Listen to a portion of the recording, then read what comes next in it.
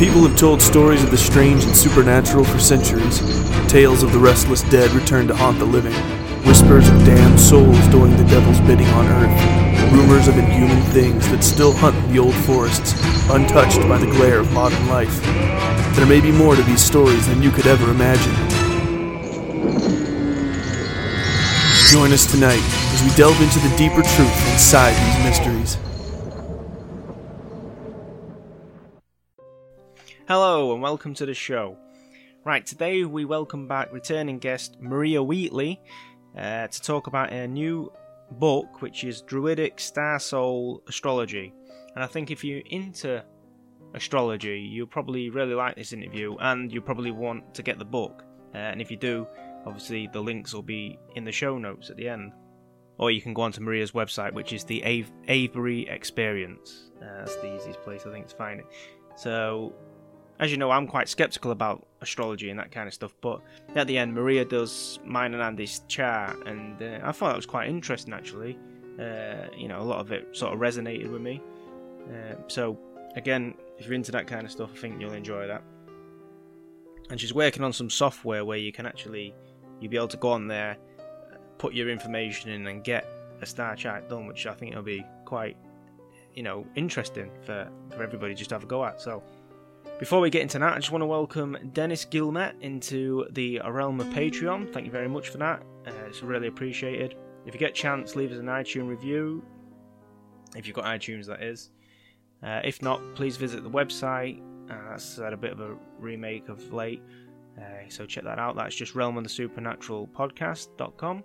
Okay, so before we get into the interview, I've got a little interview here with the girls from Vodka and Ghosts podcast, and Mandy comes on basically to tell us her story.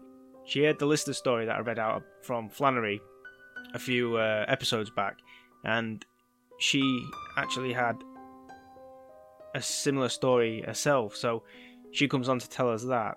So let's listen to that.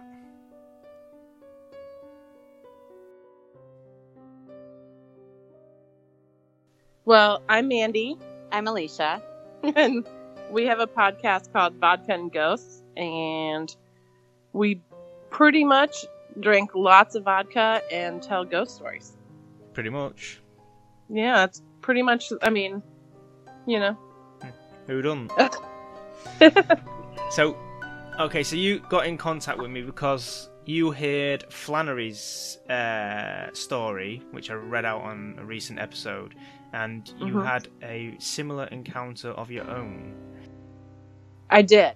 And it's actually one that happened a long time ago, and I have not told because it sounds completely ridiculous. But then when I heard that story, I was like, oh my gosh, someone, had something similar that happened. So I thought maybe I would tell it. Well, do tell.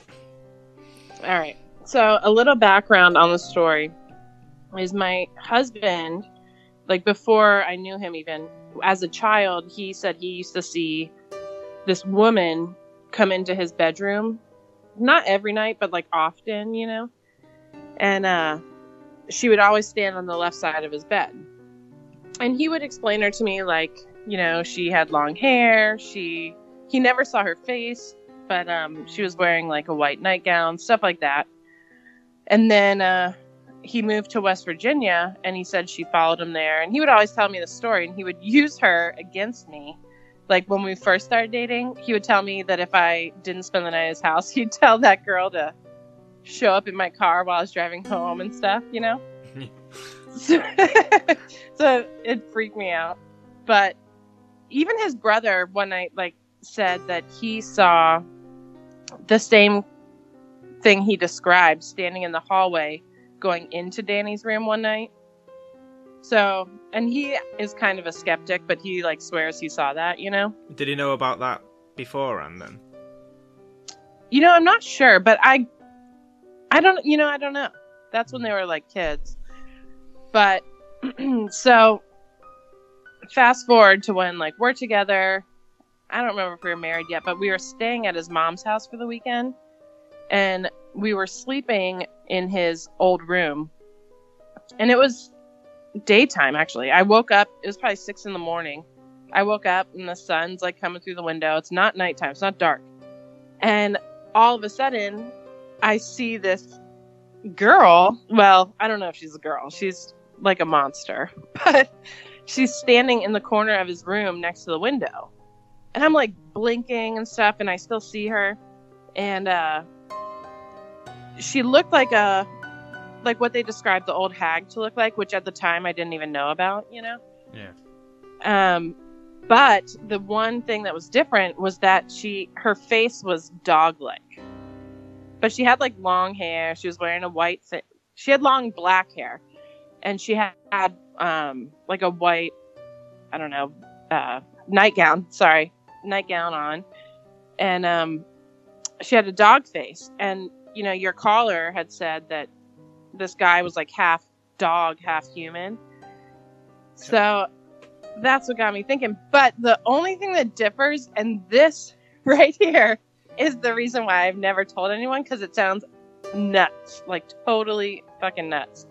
But so her face was dog-like, but it was more of like a cartoon dog, and she had this long ass tongue like hanging out of her mouth, you know. And I don't know. I mean, it is burned in my memory, and I definitely saw it, and I was definitely awake. And it wasn't sleep paralysis because I was able to move, you know. Mm. And then, I don't know, I looked away and looked back and she was gone. But I know it sounds like crazy. Totally else saw like a dog-human hybrid thing, you know? Yeah. So the body was essentially human then? Yeah, the whole thing. I mean, I was like panic-stricken, so I wasn't paying attention to like the fingers and the feet and all that. But I mean, it literally... To give a reference, which I know everyone gives this reference, was kind of like the ring girl with the long black hair. And, but she had a face and it looked like a dog and like a cartoon dog. And when my husband had described her to me, for some reason, I always pictured her with like blonde hair, you know, and just a regular woman. And I didn't know that he had never seen her facial features. And so I was telling him about it. And I was describing her. I'm like, she had long black hair and she was super scary and she had this like dog face, you know? And he was like, yeah, that's her. And I was like, but she had blonde hair. And he said, no, I never told you what color hair she had. And he said that he had not face, but he did say that she had long like black hair. And, you know, he would see her like probably up until he was 17 or 18. And you hadn't seen it since, or? No, I have only seen it at his mom's house where he grew up. But while we were staying there, a bunch of weird shit happened. And I don't know if it's because he was there or what, but we were the pantry just opened and all the pans fell out.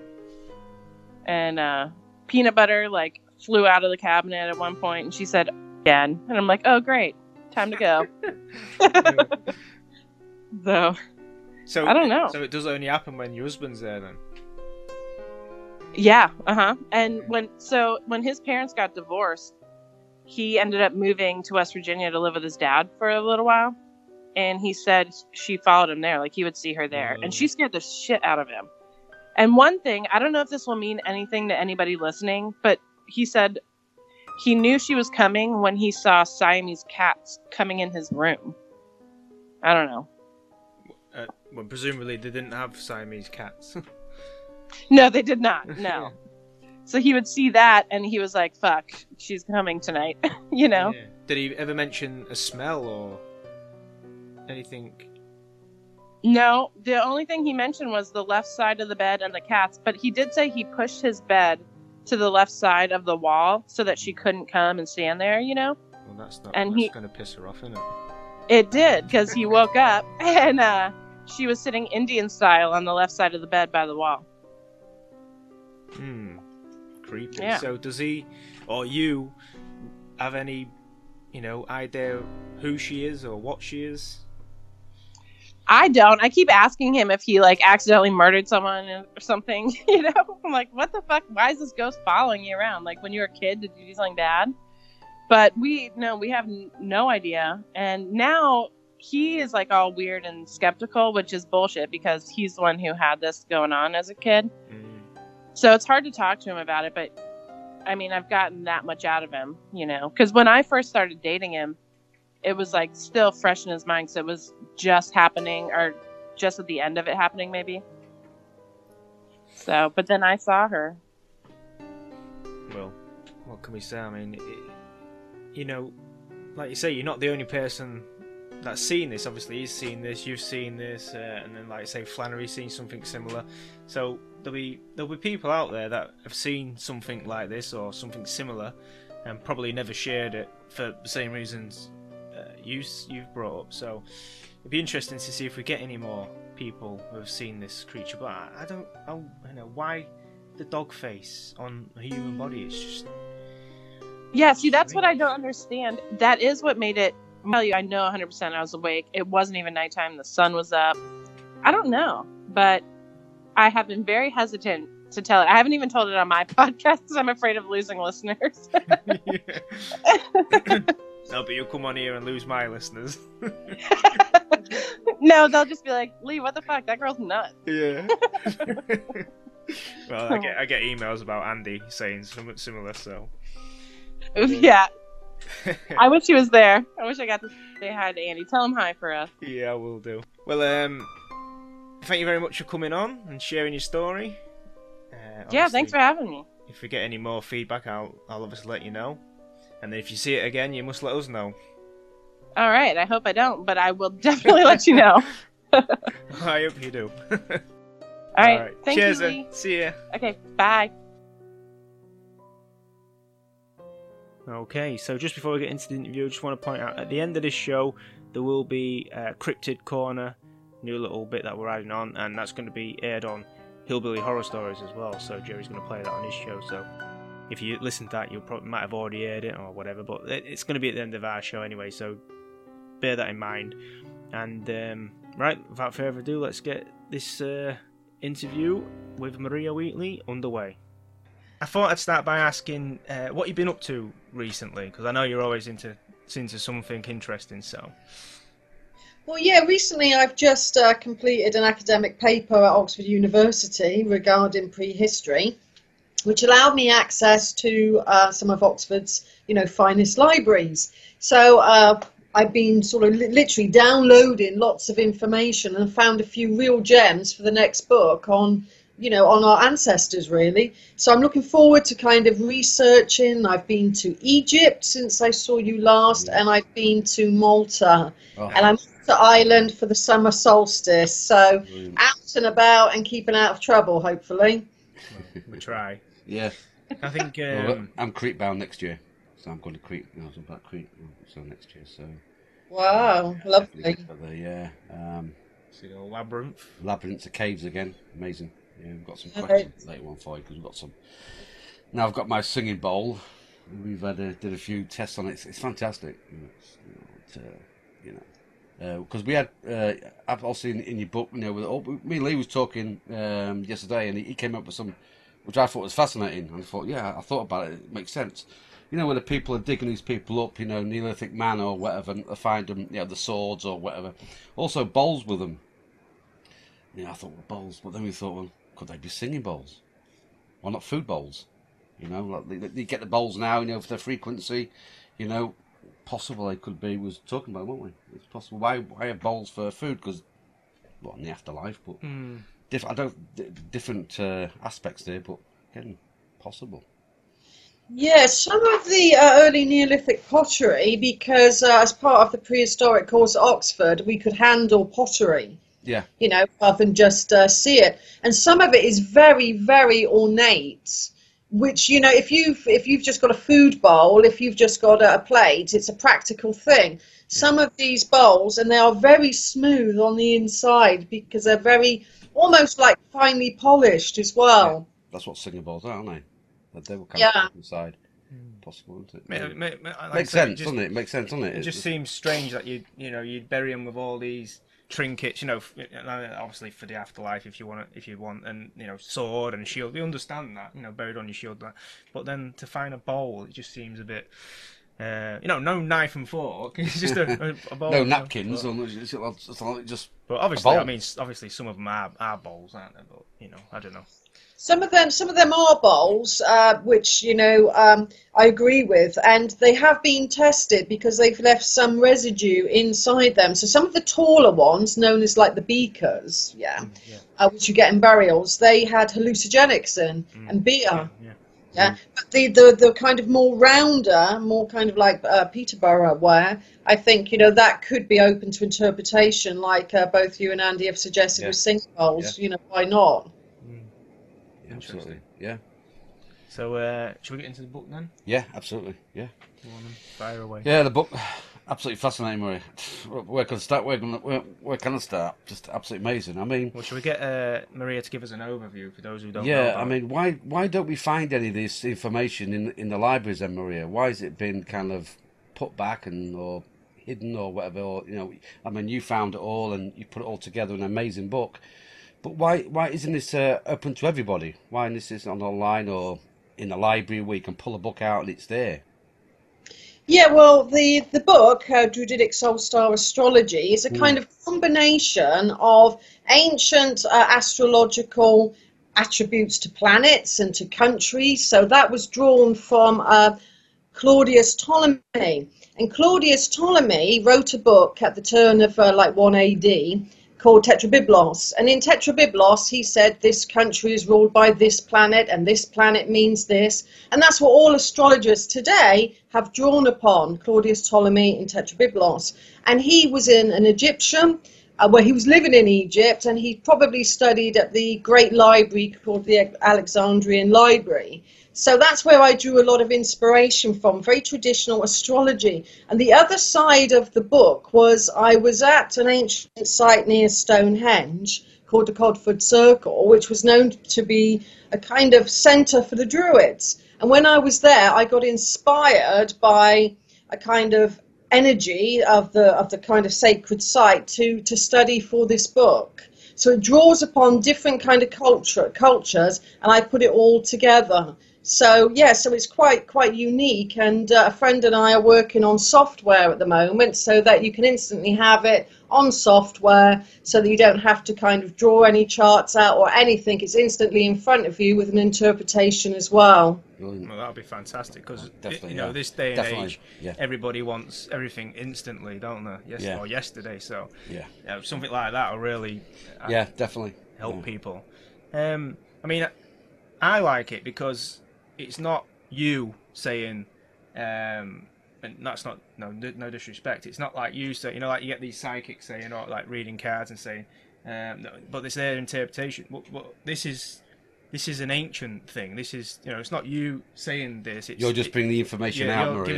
And I find that, unique, if you like, and that's more interesting to me that these people are doing that. But when we talk about this astrology and telling the future, past, whatever, who was getting this information? Was it just the priestly classes, or was this open to every man in that day? Probably when Ptolemy was writing his book Tetrabiblos. I mean, that is the Bible for all astrologers. That's where all the attributes of the planets have come down to us from time, apart from some from ancient Egypt and Sumer. So it was probably just the priesthood and the very learned scholars types of their era. So it wouldn't have been open to everyone. In fact, ancient astrology wasn't even for people. I mean, today we have our own charts done, we know our own sun sign, etc. But all of those millennia ago, it was just for the royals. It was for the ruling elite, and they used to plan wars. They used to plan, the birth of their child. It was very elitist in ancient Egypt and Sumer. So I think, it wasn't open to everybody. Would you say that still goes on today?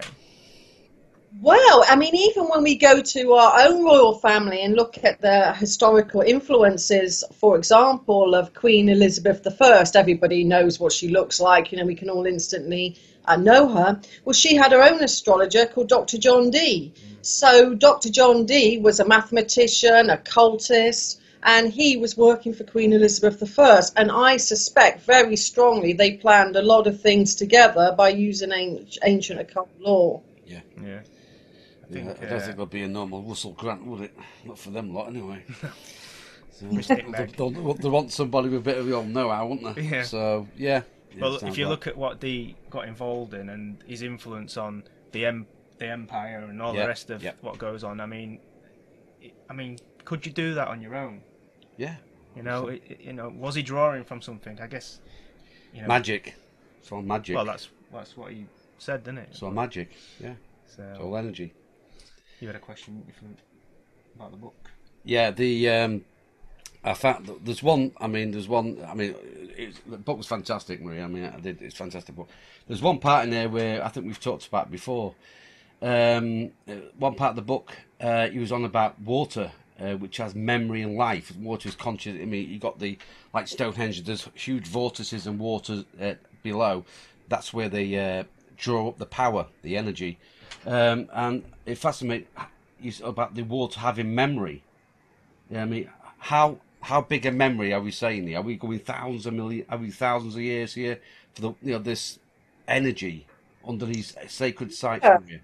Yeah, well, you see, with sacred sites being so intimately associated with deep underground water, and homeopaths have told us for decades that water has memory, and that we have Emoto's teachings, etc. So really, the water deep below the ground can, I believe and propose, has a very strong memory. So it could remember the kind of whole history of Stonehenge could be encoded into the water.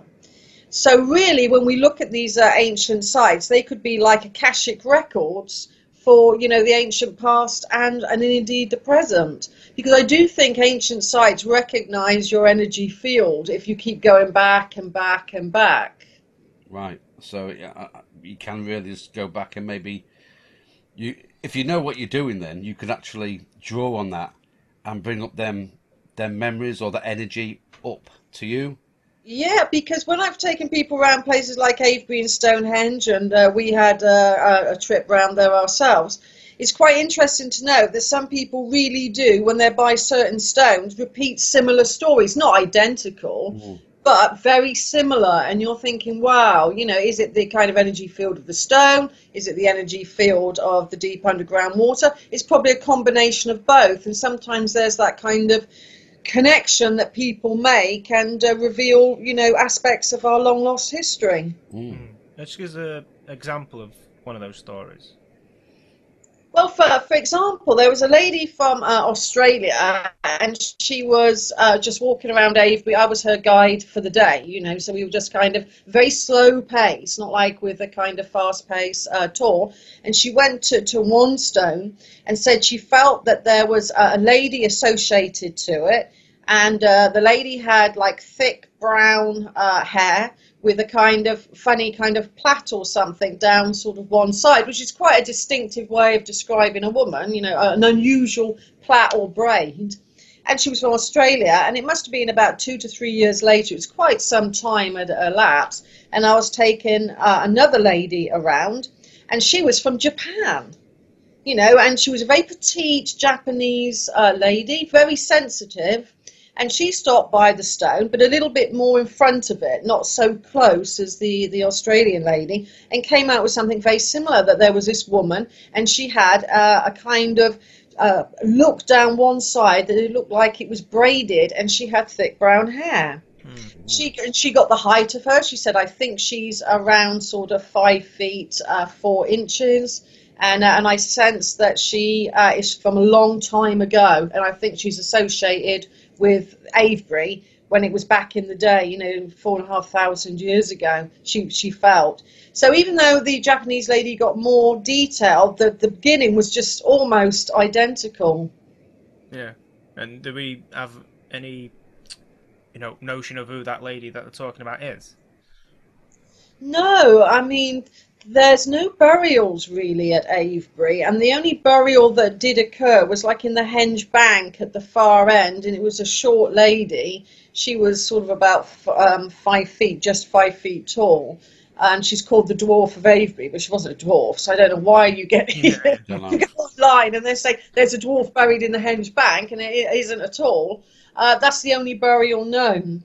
But But yeah, I think that was the kind of combination of the stone's energies and the sensitivity of almost like the memories trapped in the energy field, if you like, and people step into it and somehow plays in their mind. You know, like putting a video. People won't even know what videos are now, but putting like a video in a VHS, in a VHS machine. You won't know what you know what I mean? So you can, it's like replaying that memory on there. Do you find that women are more sensitive than men, or? I think women generally are, but you get a lot of sensitive guys as well that I've taken round. So I think especially these days with people becoming more awake and more aware and working with their own sensitive sides, be that a male or a female, then yes, I think generally speaking, there's been a huge wave of people becoming switched on and aware. I don't know if you've recognised that in your neck of the woods, so to speak. Well, no, not done either. No, I mean not personally, but well, again, my site, there has been a drip. It's not an outpour, Marie, is it? It's just a constant drip. Some people awake and some I think you're right. I think there is. It's a frequency change. There's been a frequency change for many years, I think it's the people who's picking it up. That stiff upper lip kind of thing, which that mentality that we've always had. I think that is fading away gradually. So, maybe we are sort of reclaiming some of our history, our ancient past. And where do we? Because obviously you brought up water, so it made me wonder. But where do we stand on druids and river goddesses? Well, you see, at the end of the Bronze Age, let's say we're on a timeline, this is an orthodox timeline that archaeologists would use, and we're about sort of 750 BC. The strange thing was, around about that time, and a little bit before as well, there was a climatic change, It was getting colder, and probably crops were failing. And the people that built the stone circles abandoned them all. They literally never went back to them after about 1000 BC, okay? Then around about 750 BC, there was a culture, the Druid culture came into being in the Iron Age. And because it was so wet and soggy and it was cold winters, they went to higher ground and built ceremonial sites, which are wrongly called hill forts, because a lot of them are non-defensive, actually. Some are defensive, but they started off as a ceremonial site. And then when the Romans came, around about 40 up to 43 AD, they were fortified more, but they were ceremonial centres. So I think, it's really interesting to know that what we're going through today with climate disturbance and climatic change is exactly what the megalithic people went through and the Druid people. So maybe there is some correlation between, I don't know if you want to call it knowledge, but when the weather changes, maybe we do hit another frequency or whatever, and maybe we fall into particular patterns, and I think that reoccurs. Was that sort of evident across the globe, or is it across Europe? Now they used to think it was because of a volcano going off in Greece, Santorini. That was the culprit. Now with advanced science and DNA testing and testing particles, they can actually tell what volcano and where it was, and it was from Iceland. And when Iceland erupted at the turn of the Bronze into the Iron Age, it created a nuclear winter. I mean, it was devastating for the people at that time. And again, volcanoes are becoming quite active. Again, this time of the year. So we could all be on the brink of change. And I think you've kind of resonated with something what I feel. I really do feel that what Gaia does, what she changes our consciousness. Yes, that's true. Because we have to adapt to the earth changes, the changes in energies, and as Andy's described, in frequencies. Yeah, absolutely. You have to change. You're either going to go with it or you're going to get left behind, and it's up to you what you want to do. You definitely can't stand still, can you? You can't stand still. Volcanoes going off. Everything's movement. You can't stand still. I do worry. I mean, I know people have a big, nuclear problem. Like, think this is going to happen, nuclear war, There's no nuclear war. Pandemic, or whatever catastrophe it's going to be. I really do worry about the human. I don't think we'll go extinct because there's too many of us. There's always going to be isolated pockets somewhere that will thrive, and maybe start over again. But I really do worry about what will happen in them times, because if it does happen, or maybe not if, but when, I just don't think we're anywhere near ready for it. I think we've moved so far away from it now, and this might be why they're trying to bring robots in and stuff like that, because maybe they can, weather it better than us. That's no difference. It doesn't matter. And robots are not. They're not going to make it either. Because I think they'll be able to weather it slightly better than humans. But well, no. Again, it's it's going to happen. People think they're going to go underground and they're safe. They're not safe underground. I think the haven under there. No, nothing's going to be safe. It's going to be complete change, complete switch, and that's it. And what the the Iron Age people had to endure was the lack of crops. We have a lot of people on the planet, so you've got to feed a lot of people, and they had to change their farming techniques, everything to adapt to that big climatic change. So I feel that at the Druid time, because it was wetter, it was colder, they started a water cult, like you mentioned, Lee. So they would deposit in like river goddesses. The water became very, very important to them, because they were probably trying to apply old esoteric law to, control and appease the water, which to some degree they did, because the climate started to get a little bit better. So we could face that like I said, at any one time. I think water is the key to a lot of this thing. Yeah, again, I understand the changes of past history, and some that hasn't been said, but I think now the time is this isn't going to be a change. It's going to be a good night. To me, it's going to be we'll be born on another planet, another place. I think we're on borrowed time. We've been on borrowed time for so long, and it's what. As you know, we can't die. We just go on somewhere else to another classroom, and we learn from there. So why worry? Obviously, ignore the fear porn. Just live day by day. Enjoy it. Well, do you get a sense that the Druids predicted what was about to happen, or do you think they was reacting? Well, I think they must have felt something was coming, because, like I said, they abandoned all of the low ground. They abandoned the previous culture's stone circles, which, must have been, they're so big, they're so huge, but they suddenly never went there again. It's almost like they felt they had to do something very, very different to survive, and they did. And they had a beautiful culture, as much as the megalithic culture. Anyway, they just did things slightly differently. But, most of the DNA tests that have been done from the kind of Bronze Age do say that we're very mixed Europeans. And that the early ancient Britons, of which I've spoken about on your show before, which were the elongated, long-skulled people of Stonehenge, that they were the kind of ancient Britons. Compared to the kind of more Europeans that we have in the kind of Druidic period. No Brexit there. No. Yeah, so again, it's fascinating. The book, I loved your book, and again, it's not. I found in your book, you're not trying to. You're just telling, you're explaining what it is. You're not trying to put anything over. I noticed in your book as well. You're just telling it as it is, and then it's if someone. Have you the people? I know you do readings as well, Marie, and you've done that. This kind of past lives and future lives, has it altered any in your time you've been doing it? Has it altered anybody's thought pattern? Where they think, oh my God, I was this in a past life, have they altered their life by it, or has it been a life changer? Or they said, oh yeah, whatever, I'm not gonna, whatever.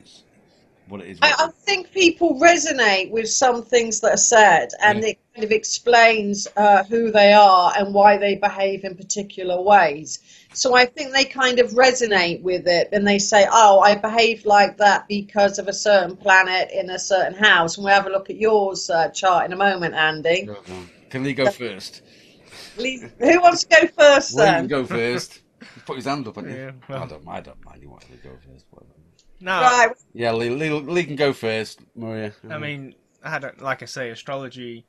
I've never been a big fan of it. I've never really understood the fascination with it. I can't say I've really looked into it, Yeah. but it's one of them things where I hear people talk about it, and people really, like I say, resonate with it and live their lives almost by it. So, I've never gone that deep, but it's always made me curious. I think it's like, you get the ones in the papers and, your stars, and it's like people look at that, don't know. Well, it's not we so much used to get them that. years ago, didn't they, with a GMTV and Russell Grant came on. Oh, and you used to put a really great performance up, if you're Sagittarius and you're down there or something. It's not so people much that. kind of hooked on It's it. the fact that this has been going on now for so long. Of course it has, yeah. Then you sort of have to imagine that people are getting results, otherwise they wouldn't continue to use it.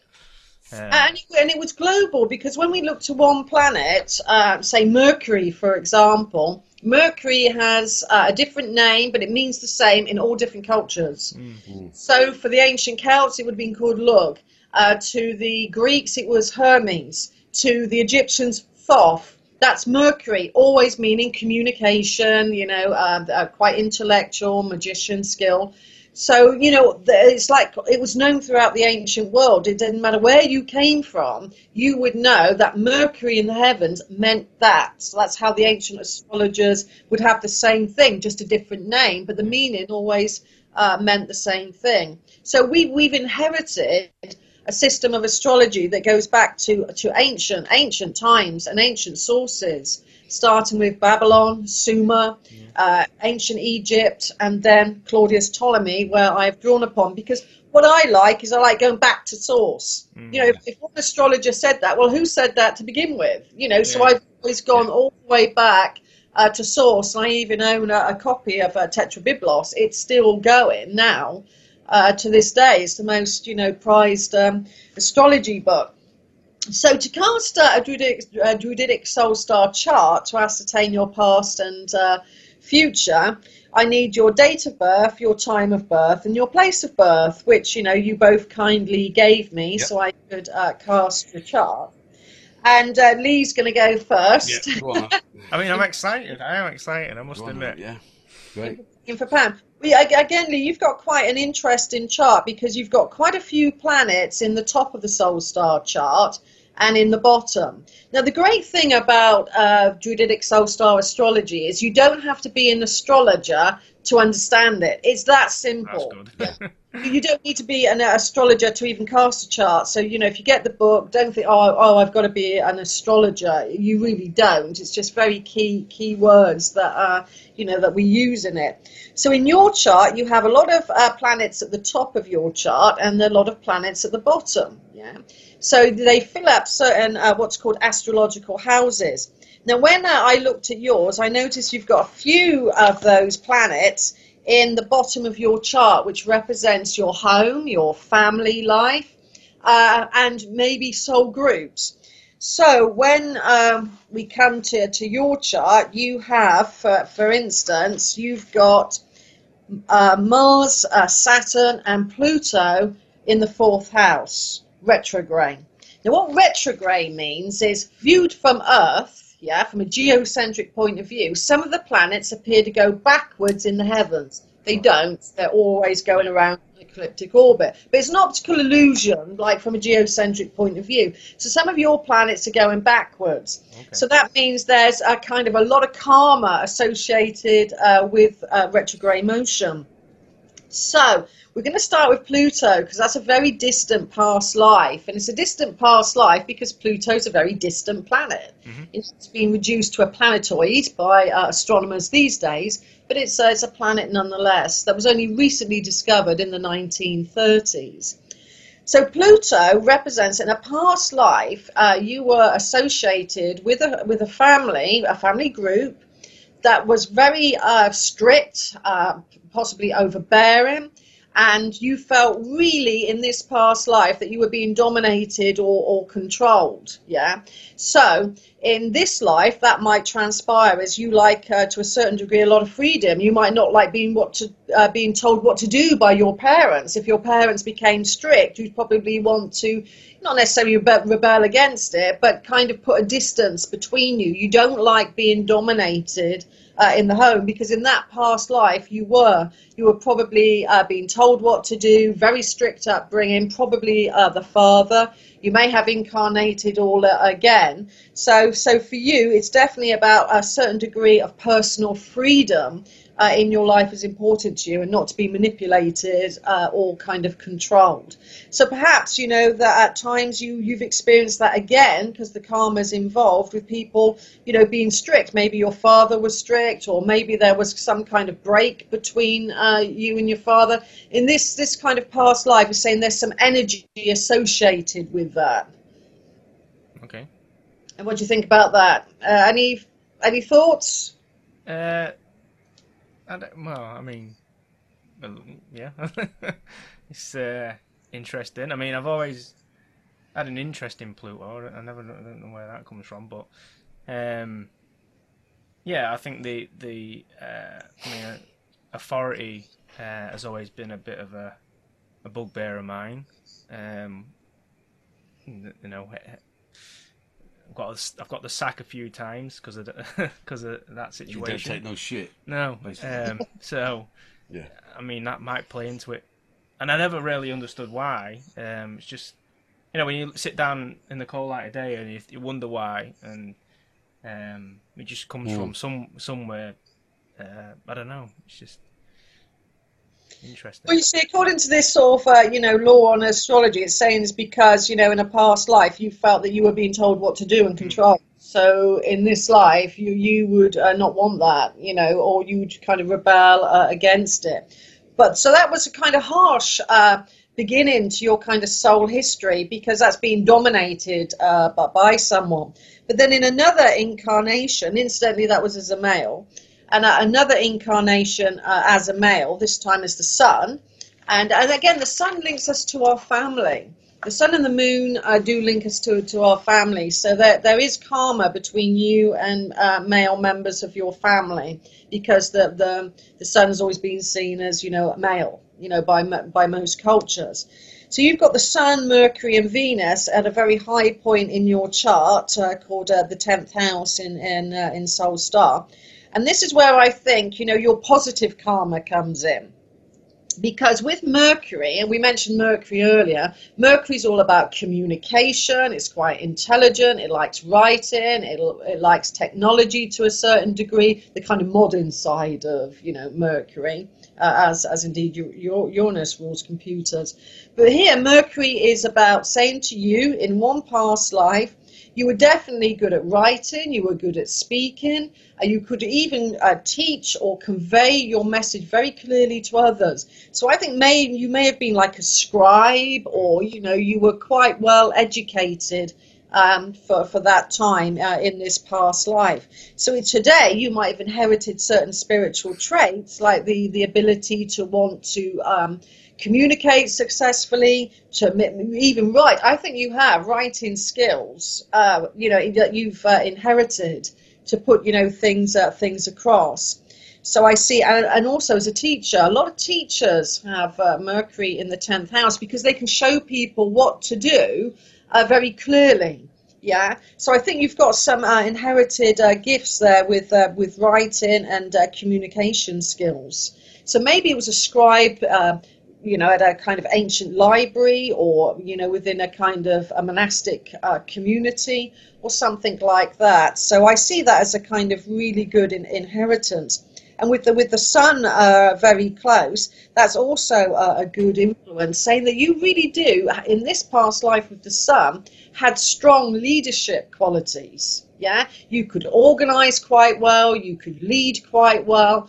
So I think, again, you've inherited in your spiritual heritage the ability to write and be an effective communicator with Mercury, and also leadership qualities with the sun. And it's interesting that you said earlier that you'd gone through a few jobs, because when the sun's in the 10th house, self-employment suits them, because they can work out their own day, they can organize themselves. So I would think you could shine quite bright as, being self-employed. And, being able to organise and have leadership skills. And also, that's quite good karma. But again, links to the family. There's a soul family group link for you on the male bloodline. So have you got any interest in writing or anything like that?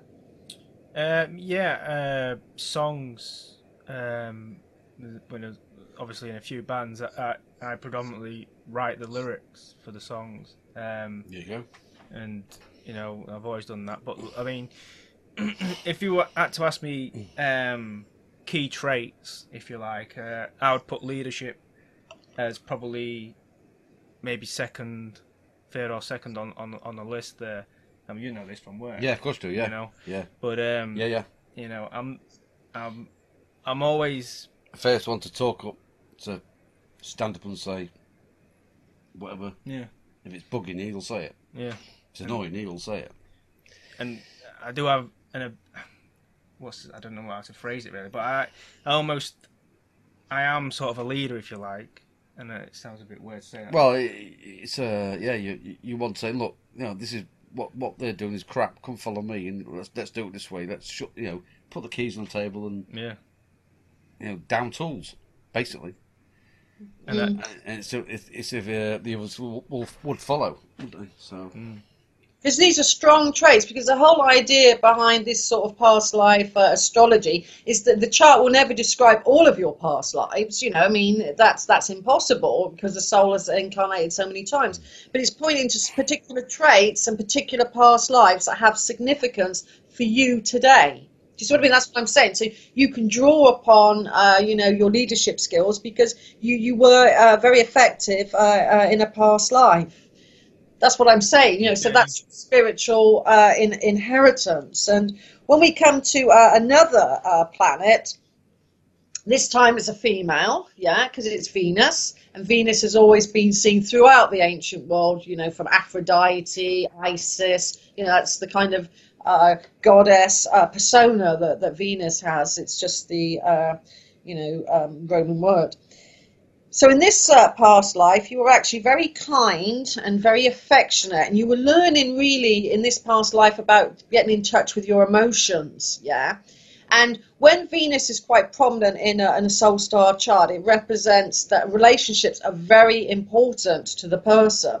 Venus wants to be affectionate, Venus wants to love. So in this past life, you probably found your soul partner. You had a very deep bond with somebody and felt, that you'd really found love. So because relationships were important in that past life, again, when we look at, today and how that could influence us, I would imagine that, when you do split up with people and you've had a relationship, it really does take you some sort of time to get over that because, that you've always forged deep bonds since this past life with emotional relationships. And you feel that, when you are in a relationship, you're bonded very strongly to that person. So it could be for you actually recognize who you like and who you dislike quite instinctively at times, especially with, partners, girlfriends, wives, that sort of thing. So I think that's drawn from that past life where relationships were very important to you, and I think you found your soul partner. Okay. That's what I mean. I said I don't know what Lee's going to make of his chart. I think I think that where I do I like this person, don't I like this person, that's pretty instinctive. I'll give you that. And and it's sort of like if I've made a decision on a person, whether that's a friend or whatever, that I don't really waver from that. So it's like sort of first impression, and I make my judgment, and that's it. I never really go back to it. But I don't know. I think the emotional side of it, I'm not really keyed into that as much. Because I don't know what you want to say here, but especially with the ladies' side of things, normally it's. Normally yin and yang, yeah, normally I don't speak to them afterwards. You know what I mean? So I don't know if that that's not emotions. That's I mean, it's no, I mean like forging like a a bond, if you like. But obviously, when it comes to relationships, that's different. But they getting, like you say, like it took me a long time to get over people, and I never really found that in this life anyway. That's never been a real issue for me. I think normally if people walk out the door, I don't really give it a second thought. Wow, yeah, okay. Well, that obviously looks like you've gone through a lot of stuff there, because but it does nonetheless, Venus in that place. I mean, that relationships, when you are in a relationship, it should be very, important to you. And also you've got Mars in a very prominent position, and this gives you a very powerful will. So in this past life, you were a male. So you have experienced feminine energies before, love and soul kind of connections. You really have. And in this past life, you were a male, but this time you had a very, very powerful will, very determined to do whatever it was you wanted to do. And you were able to transform your life probably around the age of sort of 30, 35. It's a significant time in astrology to do with Saturn. So it was almost like at one point in this past life, you were kind of a bit drifty, doing this and then doing that. And then suddenly around the age of 30, 35, you thought, I really want to do something. And you applied your will and your strength and determination. And you were very successful. So it was really about trying to find out who you were in this past life. Do you see what I mean? Because the first part, you didn't know, and then suddenly, bingo, moment, eureka moment, and you did, and you went on to be quite successful. So if there's any influence in this incarnation, one interpretation could be about applying focus to whatever it was you wanted to do and achieve. And if you did, with this kind of trace memory in your soul, then you should be able to apply that to get what you want in this incarnation, positively expressed. Yeah, that makes sense. Yeah. So do you feel you've got a good, strong willpower, or not really? No, I do. I think, and like I say, what am I now? Am I 34? I don't know. Yeah. Should know my birthday. So, have you? I would say, like, since obviously turning 30, probably over 30, just turning 30 onwards, I've sort of, I sort of know where I want to go now. Before that, I wasn't really sure. Never really gave it much thought, to be honest with you. And then, obviously, since turning 30, I think that's changed. So I'd kind of know where I want to go now and what I want to do, and obviously had the kids and stuff like that. That was a decision that was made at that point. So that was a turning point for sure. Well, I think, with that kind of soul memory, you could be very successful, especially with the sun, the leadership qualities, and applying Mercury. These are your positive spiritual traits. And even though you didn't resonate with the female incarnation and that kind of deep emotional side, I think that's there in your soul as well. It would be my take on it, But if we have a look to the future, I look to what's called really strong transits. Now, what's a transit? It's not a van. Yeah. To begin with, yeah. Let's get out of the way. It's not a van. That's because, honestly, there's normally the one-liner, so I get that in now. Yeah. So anyway, what a transit is, it's comparing the planets today to where they were in your birth chart. And if they make a relationship, like very close to one another, opposite each other, it's called an opposition. Or if they're 60 degrees away, it's called a sextile. 120 degrees, it's called a trine. And they're kind of planets' relationships. Do you see what I mean in the heavens? Yep. So we can compare the heavens today to your chart. The interesting thing is, from June to December, so you're heading for this transit energy now, okay? But it will lastly up to 2 years. Yeah, this is a slow transit because it's to do with Pluto. Yeah. Now, Pluto, like I said, is a very distant planet, and it's a very small planet, but it's very powerful.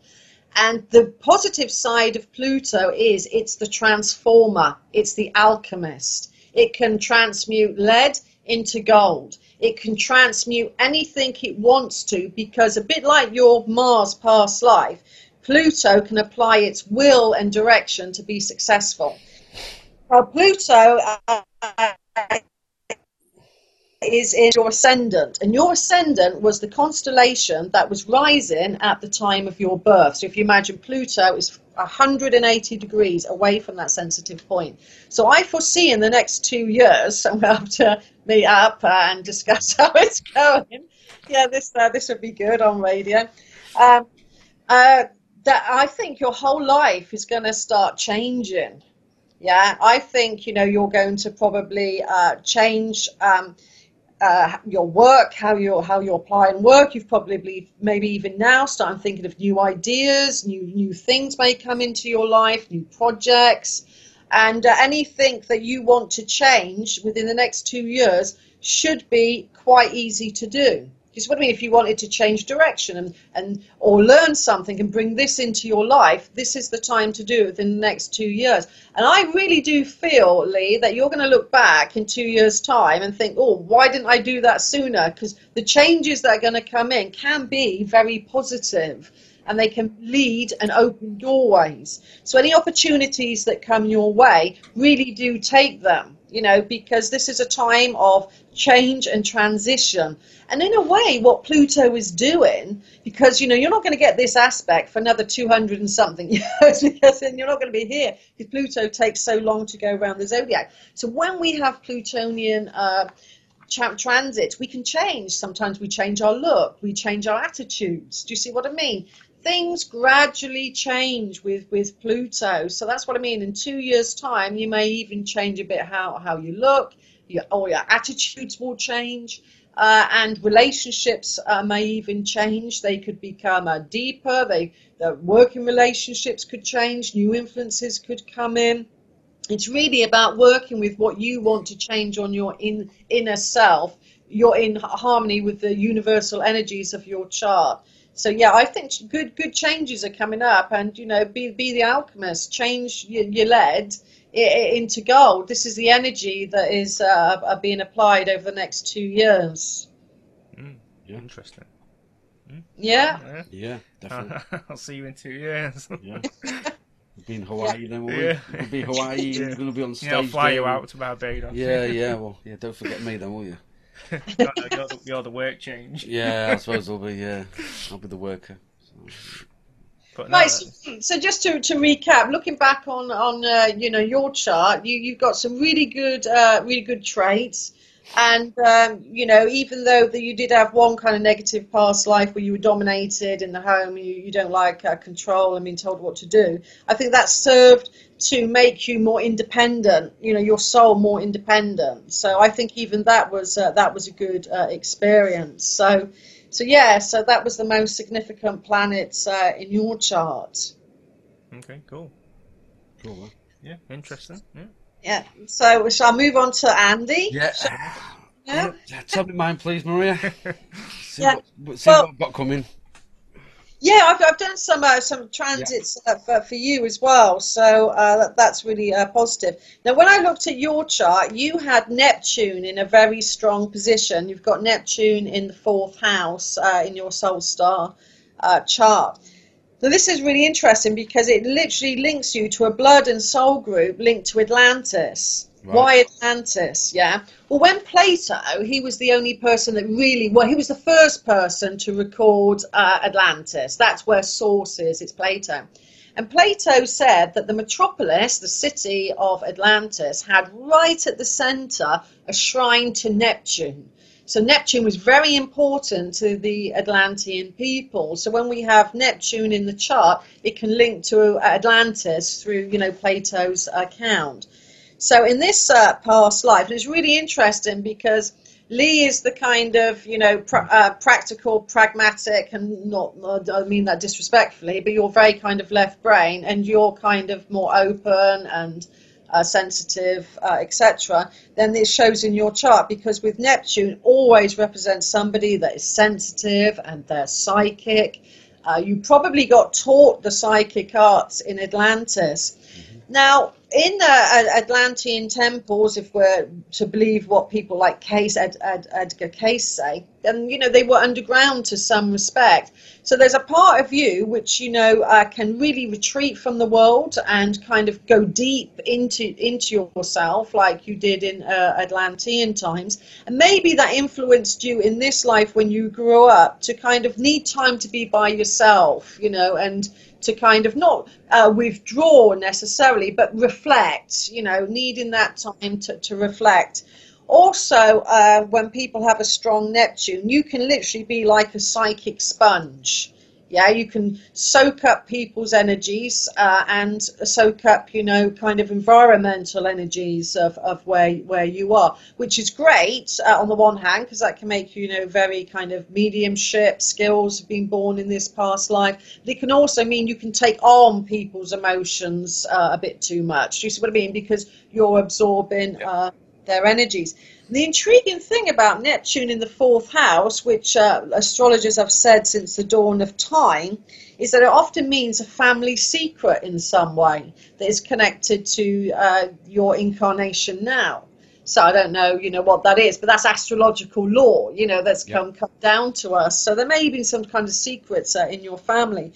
So from that past life, I really do see you being connected to a kind of spiritual group, a soul group from Atlantis, learning the psychic arts, but away from public eye. And that's why possibly from time to time now you just need time to kind of reflect and maybe be by yourself. So I think you've got mediumship skills from Neptune in this past life. Sometimes people are clairvoyant, clairaudient with a strong Neptune, for example. Yeah, well, I remember when I was very young, I always kept in my bedroom. I didn't want to go out and do what the little boys did, but going out play football, play in the fields. I was stuck in my house, in my bedroom with a book. I didn't really, mingle until later on in my years. But when I was little, my mum said, you didn't really. I like to be by myself. I didn't want to do other stuff. She used to pull me out of the bedroom just to get me out. I like to be by myself with my own thoughts then.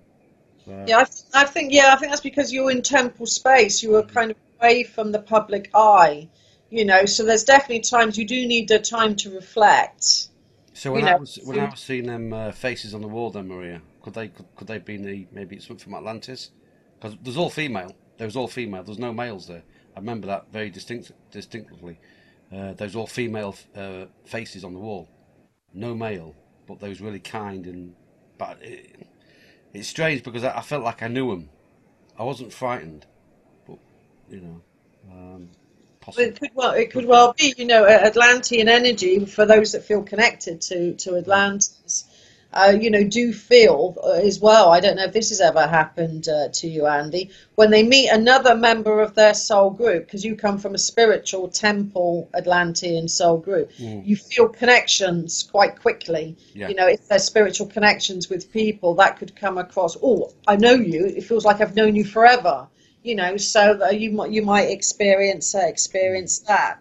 So I think that's where you've got a lot of psychic energy, and maybe you were shy when you were growing up, but also a sense of being connected to nature, because in Atlantis there was so many beautiful irrigated fields. This is Plato's description, not.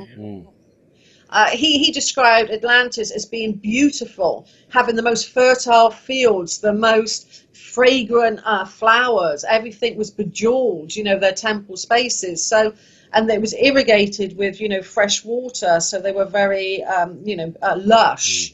So there's always that connection with nature with Atlantean soul groups. Yeah, I love nature. Always have done. Absolutely. Yeah. True, Yeah. That's really good.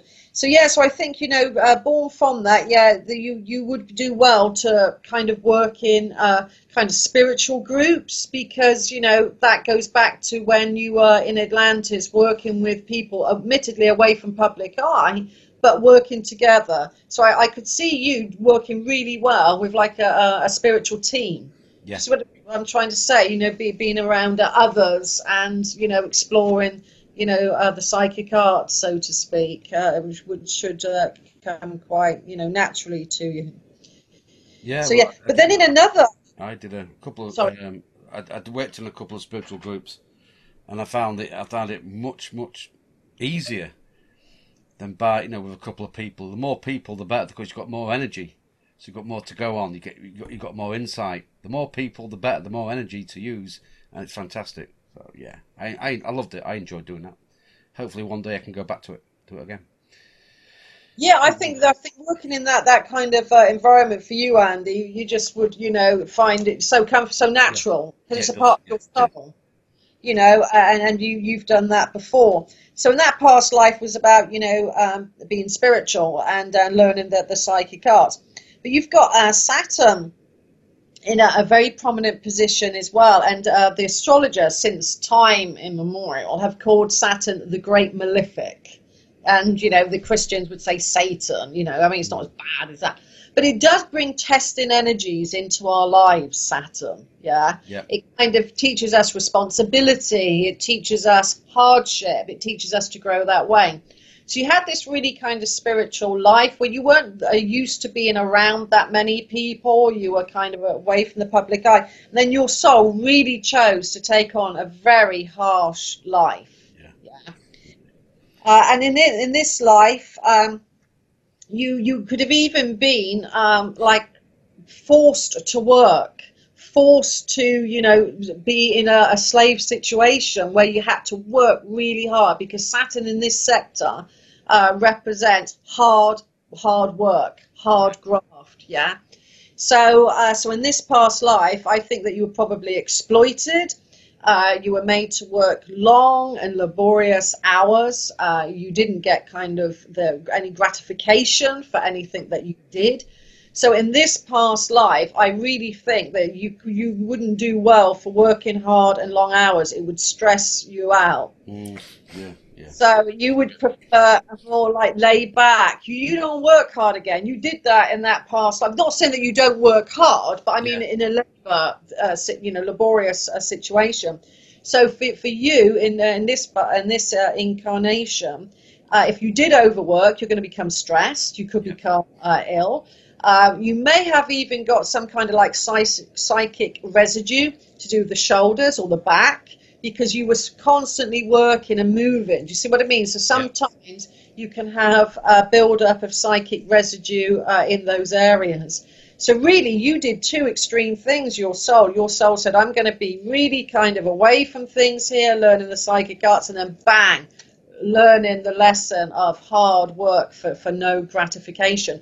So in this, I think part of your spiritual heritage is you, a bit like Lee, you don't really want to be told what to do, when to work. You want now your freedom, because you've done all of that before, and you don't want to go back to being told what to do and becoming the slave again, and being told this is how it should be.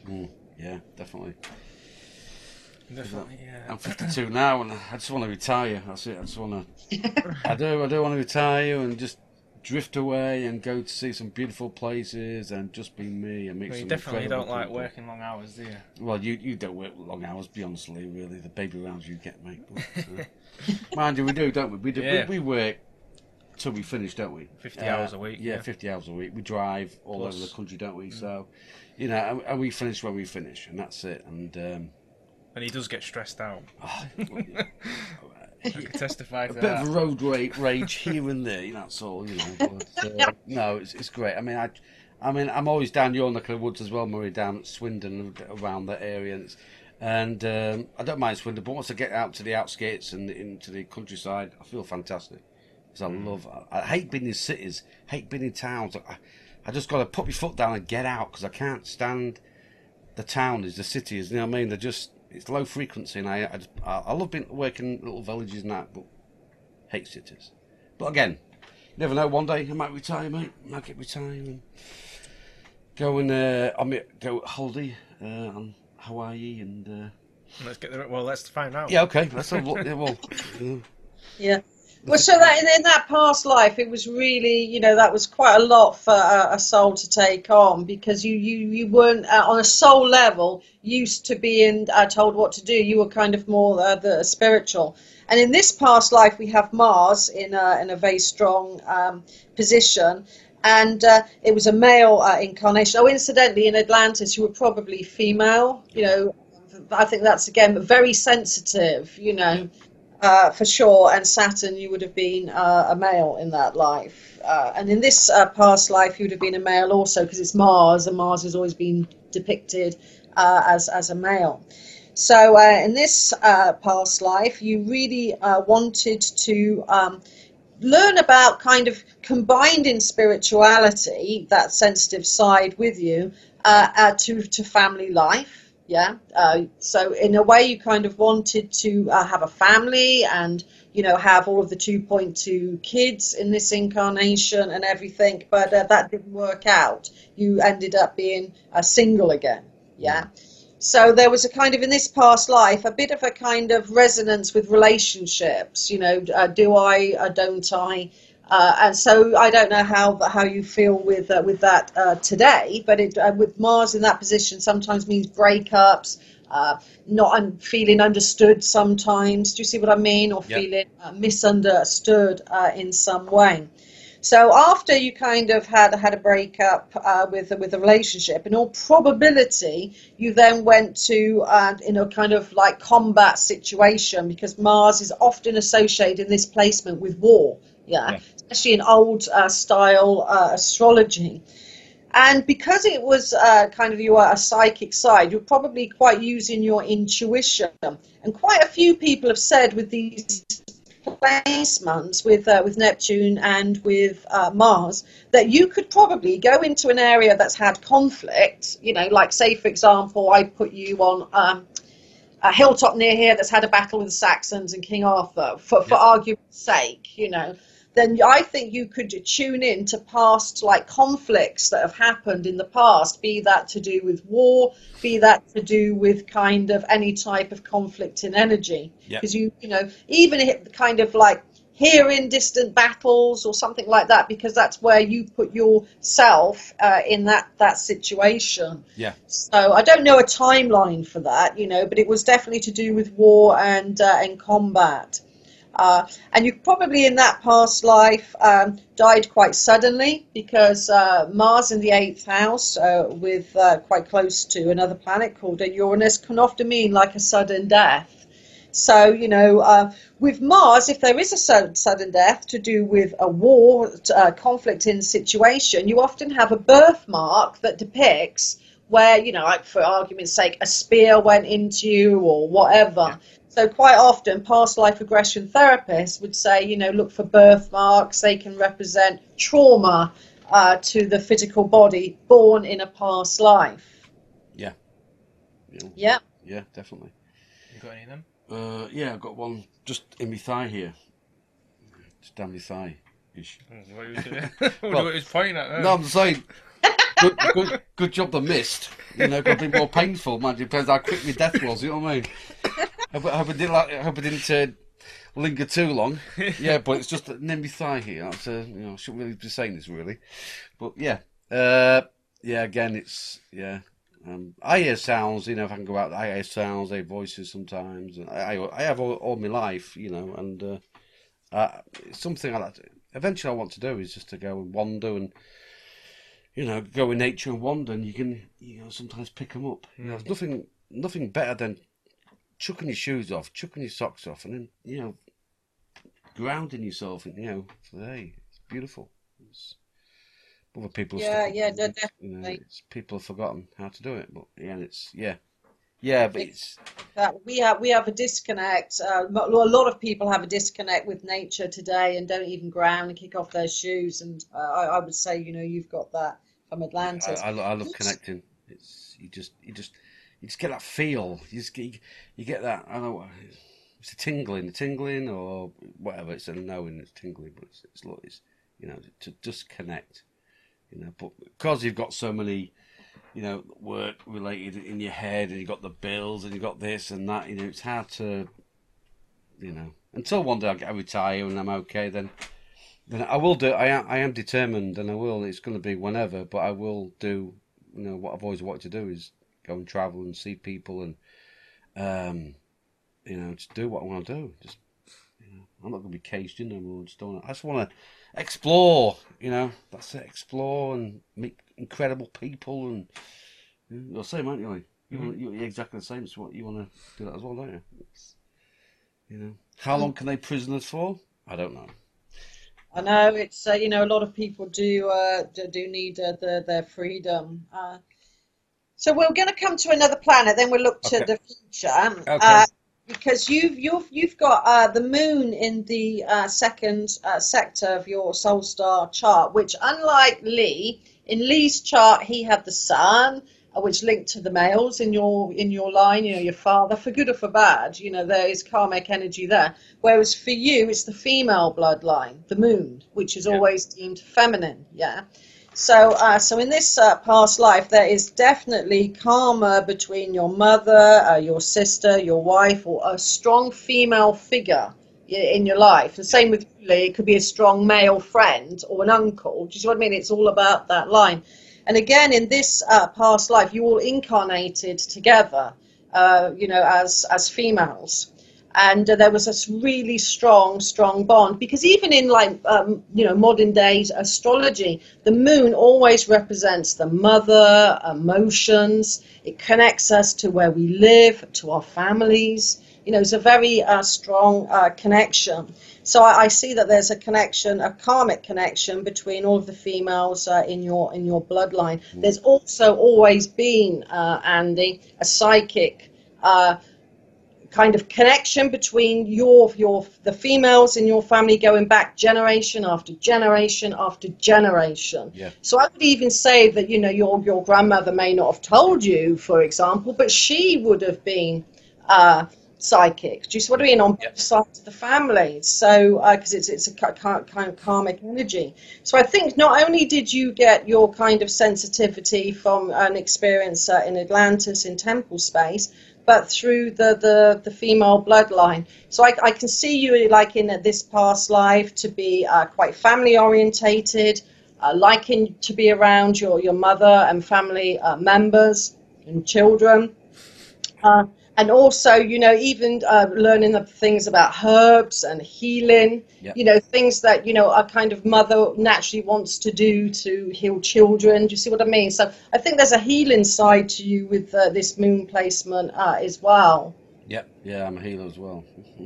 I love it, and I've always, herbs as well, they fascinated me in that, but healing, it just something, it comes, to do. It's, if someone's poorly, you send them.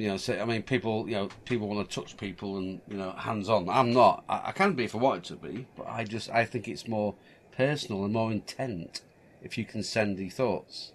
Because I think they go quicker, and it's intention here. So I love healing. I love sending healing to the world, not just to people, to the world as well. So. That side to me as well. There's that side, that caring. If I see an animal on the road injured or dead, it affects me. If I see someone, a tree cut down, it affects me. It does. It just affects. It's you live in a lunatic asylum, I'm afraid, and the crazies run the show. And to cut down a tree, cut down something, and if I'm on a country road, you'll be the same. If you're on a country road, you do 25, 30 miles an hour. Because something's going to go across, but you see all dead animals. Anyway, that's another story. But yeah, I have got that side to me, Maria, of that caring, that healing side. Where that's me. That's my nature. That's it. I can't change who I am. That's it. So yeah, that's not who I am. And I send me healing. I used to when I had my study, I used to sit in my chair, think of a person, had a photograph, and I think it's happened 3 times. I set my thoughts, I'm healing, I'm my power from my gut, and these people have got better, they got well. Maybe not from me. I'm not blowing my own trumpet, but there's a couple of times these people have made a remarkable recovery, just by me well, not by me, but others as well, guides as well. Their guides as well have done this as well. But it's something I like doing, and I am a kind of private person in that way. But again, you've still got to work in this one life, haven't you? You've still got to do what you've got to do on a daily basis. So, yeah, I think you're spot on with that. Spot on. Yeah, well, like you say, Andy, thoughts do go fast, and there's energy behind thought, isn't there? So, intent is, really applied there. Well, when we have a look at your future transits, you've got two that really stand out. And one is going to probably be kicking in about now and way up to the end of the year. Right. Especially it peaks around about the 25th of September, so that's around about the time of the equinox, autumn equinox. But you've got, and you can, Google them, because yours is, if you ever want to Google it, yours is Pluto opposition the ascendant, Lee, and yours, Andy, is a Jupiter conjunct Neptune. And Neptune is one of your planets in your soul star, so this is going to be strong for you, like you have Pluto in your chart, so your Pluto transit is going to be strong for you. And when these two planets come together, Jupiter and Neptune, it's a massive spiritual advancement. It's a spiritual awakening all over again. So I really foresee in the near future, peaking around September, your intuition will peak up. You'll become more sensitive. People that have experienced this have said, in blogs and things, that they've even started to see auras very, very clearly and start to see beyond the ethers. So it's a very spiritual transit, and I really think this is going to bring back a kind of your Atlantean memories, even of when you were taught the psychic arts there, because it's all kind of connected. So I think you're going to grow spiritually speaking.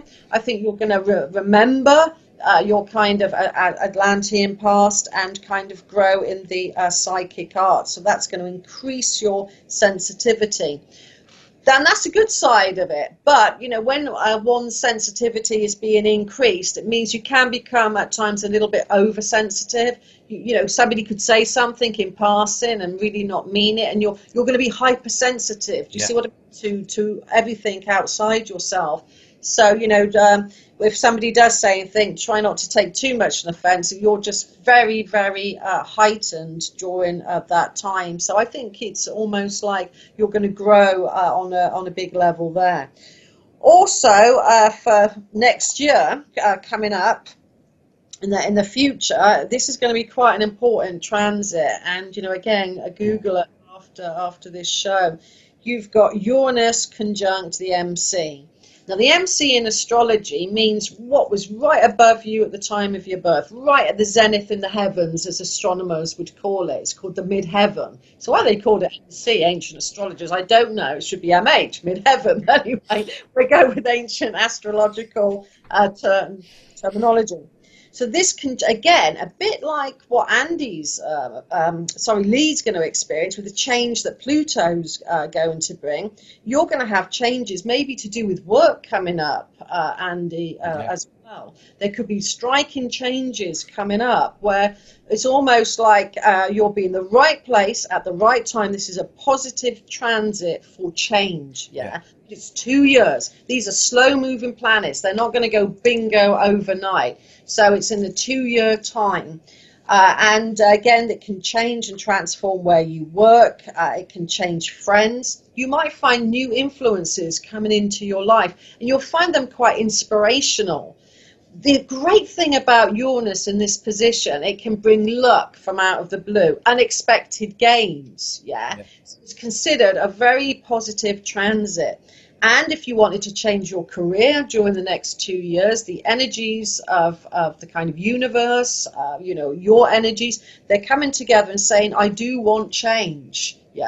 So I think you could even go on to kind of do some more traveling within the next 2 years. I see that could come in. But more than that, I think you're going to be in the right place at the right time to benefit from some opportunities. So looking at you both, it's quite interesting that in a way you kind of have these similar transits where you're both going to be changing and maybe moving on.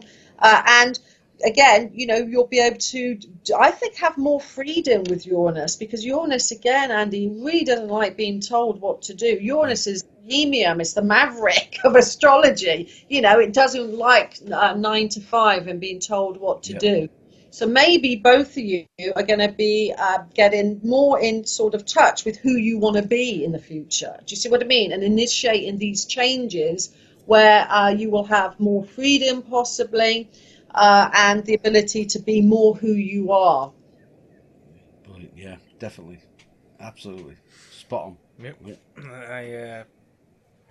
I feel that to some extent. So, I think we've been talking, what we've always said, we love to go here and go there and go to that place and visit that place and see these people. I really, put to my mind that I want to, travel, to go and see places and meet other people, because that's what we want to do. So it's not into a 9 to a 9 till 5 job and do this, pay the bills and once a week and that. No. I think that time's coming, Maria, where hopefully if you say what you're saying, and I think it is true, is I'm going to be in the right place at the right time. Yeah. And then someone will come up and will offer, and I'll take it. I'll definitely take it. Yeah, I mean, it's known as, to be unexpected, good changes that come. So, the key thing with the Uranus conjunct the MC, the midheaven, is, it will come out of the blue when you least expect it, but be aware of opportunities, a bit like Lee's as well. You've got to be aware of the opportunities to take them fast. Yeah. Because of the thing about these two transits for you both, it's about recognizing and then having the kind of sense, I can change, because this is all about change. Staying the same under these transits won't cut it. Because astrologers have always said it's choice or coercion. The planets will teach you to grow and expand by not doing the same old thing. Do you hear what I'm saying? And this is what these two planets are. They're great teachers that can teach you to get out of your comfort zone and experience something different. And Uranus loves the different. It loves the maverick. It loves the bohemian. And same with Pluto. It's got that strong will, but yours is more about alchemy, about sort of transforming the old into the new, or what you don't want into something else. So, and it's interesting. You're both under these 2-year transits that can initiate these changes, provided you spot the opportunities. Is the key to that. Yeah. Well, I'll keep an eye out for those. Yeah, definitely. I'll just take every day as it comes, and something comes up, that's it. So grab it. Absolutely, grab it. Yeah, absolutely. 2 years. Because we could be doing lectures, Because you always look back, don't you? You always see missed opportunities. So going forward, I think it's something to really keep an eye out for, isn't it? But fantastic. It was not as bad as I thought, actually. Oh, thanks, Lee. Well, I was really looking forward to it because me and Maria on the same wavelength, So it's fantastic. It's, again, it's. I was speaking to my friend in London the other day, Les, and we was talking about the changes that are coming now, what's happening, and and I'm really hoping that the changes will be positive. But if you look at if you look out your window now, and it's not.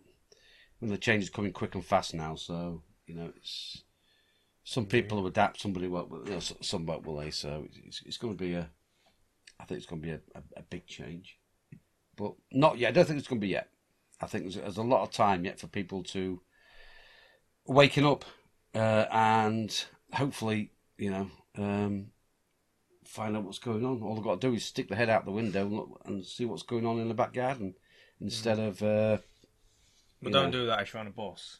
Well, no. I mean, I'm saying, go and look and see what's really going out there. Don't take it what the media's telling you and the circus, and really find out what's really going on, and really would. Fantastic, fascinating, absolutely fascinating. So, do you want to tell people where they can find your book? Because I'm sure people are going to definitely be interested in it after hearing this. Yeah, sure. You can find Druidic Soul Star Astrology to start calculating your own charts, your own past lives on my websites, which are esotericcollege.com and the Avebury Experience.co.uk, or you could buy it on Amazon.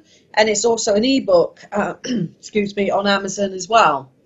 So you could go through Amazon, or, why have Amazon get all of the money when the authors could get some more, because they take commission and things. So I would advise to go through the website.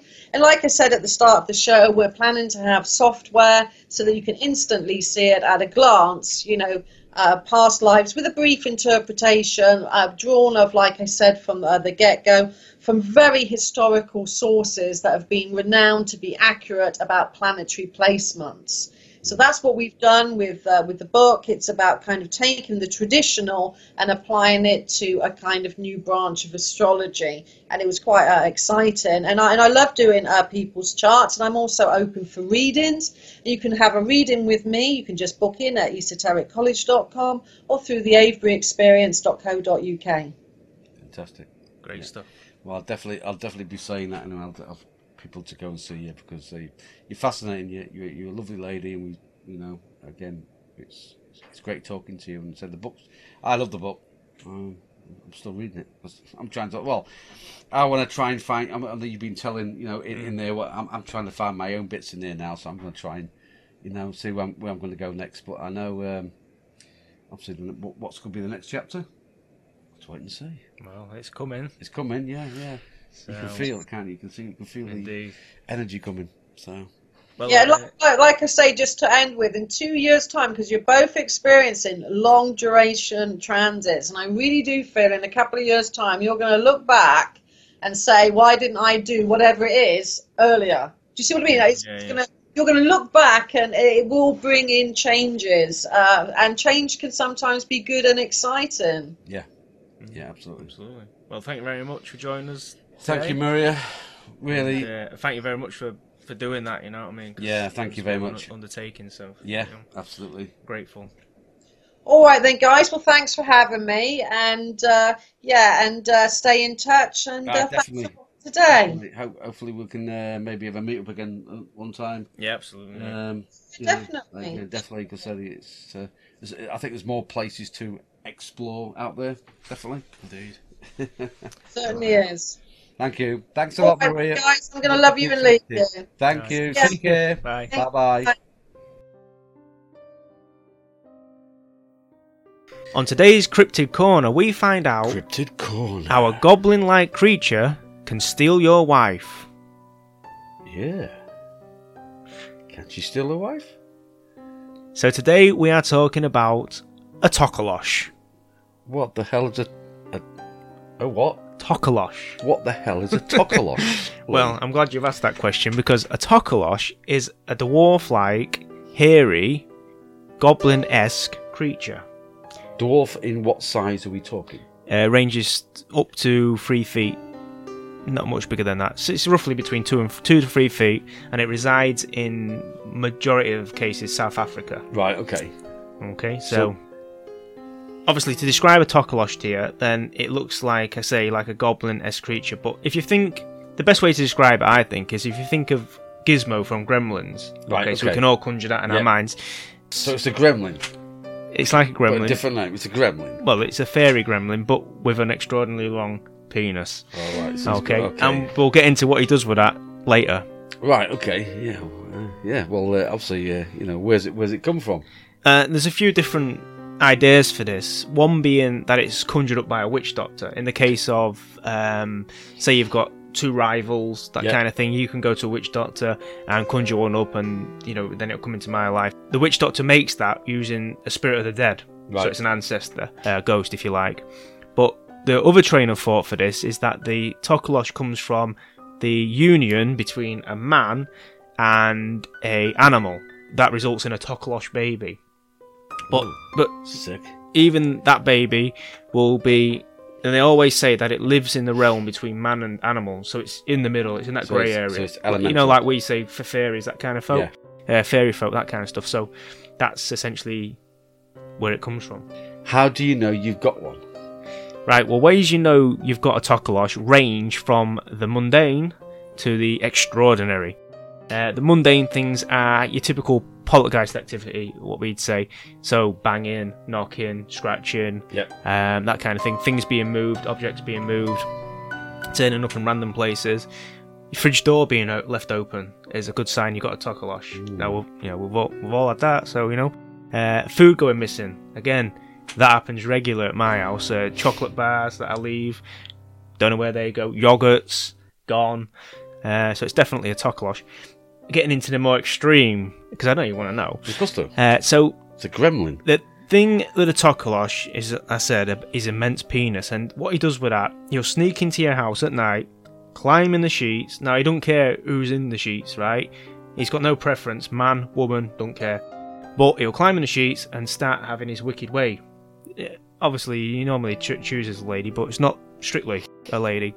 There's been many cases where the tokolosh has entered the bed, had its way with a man, and then the next morning the man feels like he's pregnant. He's got like a lump in his stomach, that weird feeling in his stomach. Again, he'll climb in the sheets and have his way with a woman. There's a couple of issues with this. One is the husband, if you like, in that situation cannot see the tokolosh. So all he hears is his wife having a real good time, and maybe even having like a wet dream kind of situation. But he can't see anything, and then he thinks that she's got another lover, and this obviously can result in divorce. The other problem which leads to divorce is that extraordinary length of his penis is almost half the length of his body. So if you imagine Gizmo with a foot-long penis, you're getting somewhere close. The problem is he will have his way with a woman, romance the lady, as you will, and she can never ever be satisfied by her husband after that. Oh dear. So obviously that again leads to struggle in the marriage and obviously divorce. Maybe they should buy marital aids or something. This might do. Well, yeah. The other thing about a tokolosh is, do you sleep with your feet outside the bed, outside the covers? I do, yeah. I sleep. I sleep naked all the time. I don't sleep with anything else. Well, I mean, you're a prime target for a tokolosh then. But if you sleep with your feet outside the bed, and many people will, the tokolosh will. This is his favourite tipple. His favourite tokolosh's favourite treat is human toes. So if you sleep with your feet outside the bed, tokolosh may chew them off. So if you wake up in the morning, you're missing a couple of toes, chances are a tokolosh has been in your bedroom. Oh, well, yeah. How would you get rid of it? Okay, so getting rid of a tokolosh is easy and difficult at the same time. Right. Okay, it generally ends in pain. So one of the ways you go is to the creator. So in this case, witch doctor. So you go to a witch doctor, not necessarily the one that created it, but a witch doctor, and you would ask him, you'd explain your situation. They would first come to your house and start burning sage and other herbs, essences, and that sometimes results in asphyxiating the tokolosh. He can't stand the stench, and he runs out the house, just leaves, that's it, never to return. If that doesn't work, then what the witch doctor will do is grind the herbs up into like a paste, smear that all over your body, and that will sometimes work. Yeah. But if that doesn't work, the more extreme version of that is he'll get a razor blade and cut cuts into your skin, into your head, your arms, your chest, your legs, all over your body. Little cuts, razor blade, and then rub that lotion in. Okay, and then obviously you go to bed and the tokolosh goes climbing the sheet, smells that, and you don't want anything to do with that, and he just leaves, and you'll be free of the tokolosh. Well, right. So that is a tokolosh, or gremlin, in a nutshell. Well, they've gone. No, just for now. It wasn't the right time for us to meet. But there'll be other nights, other stars for us to watch. They'll be back.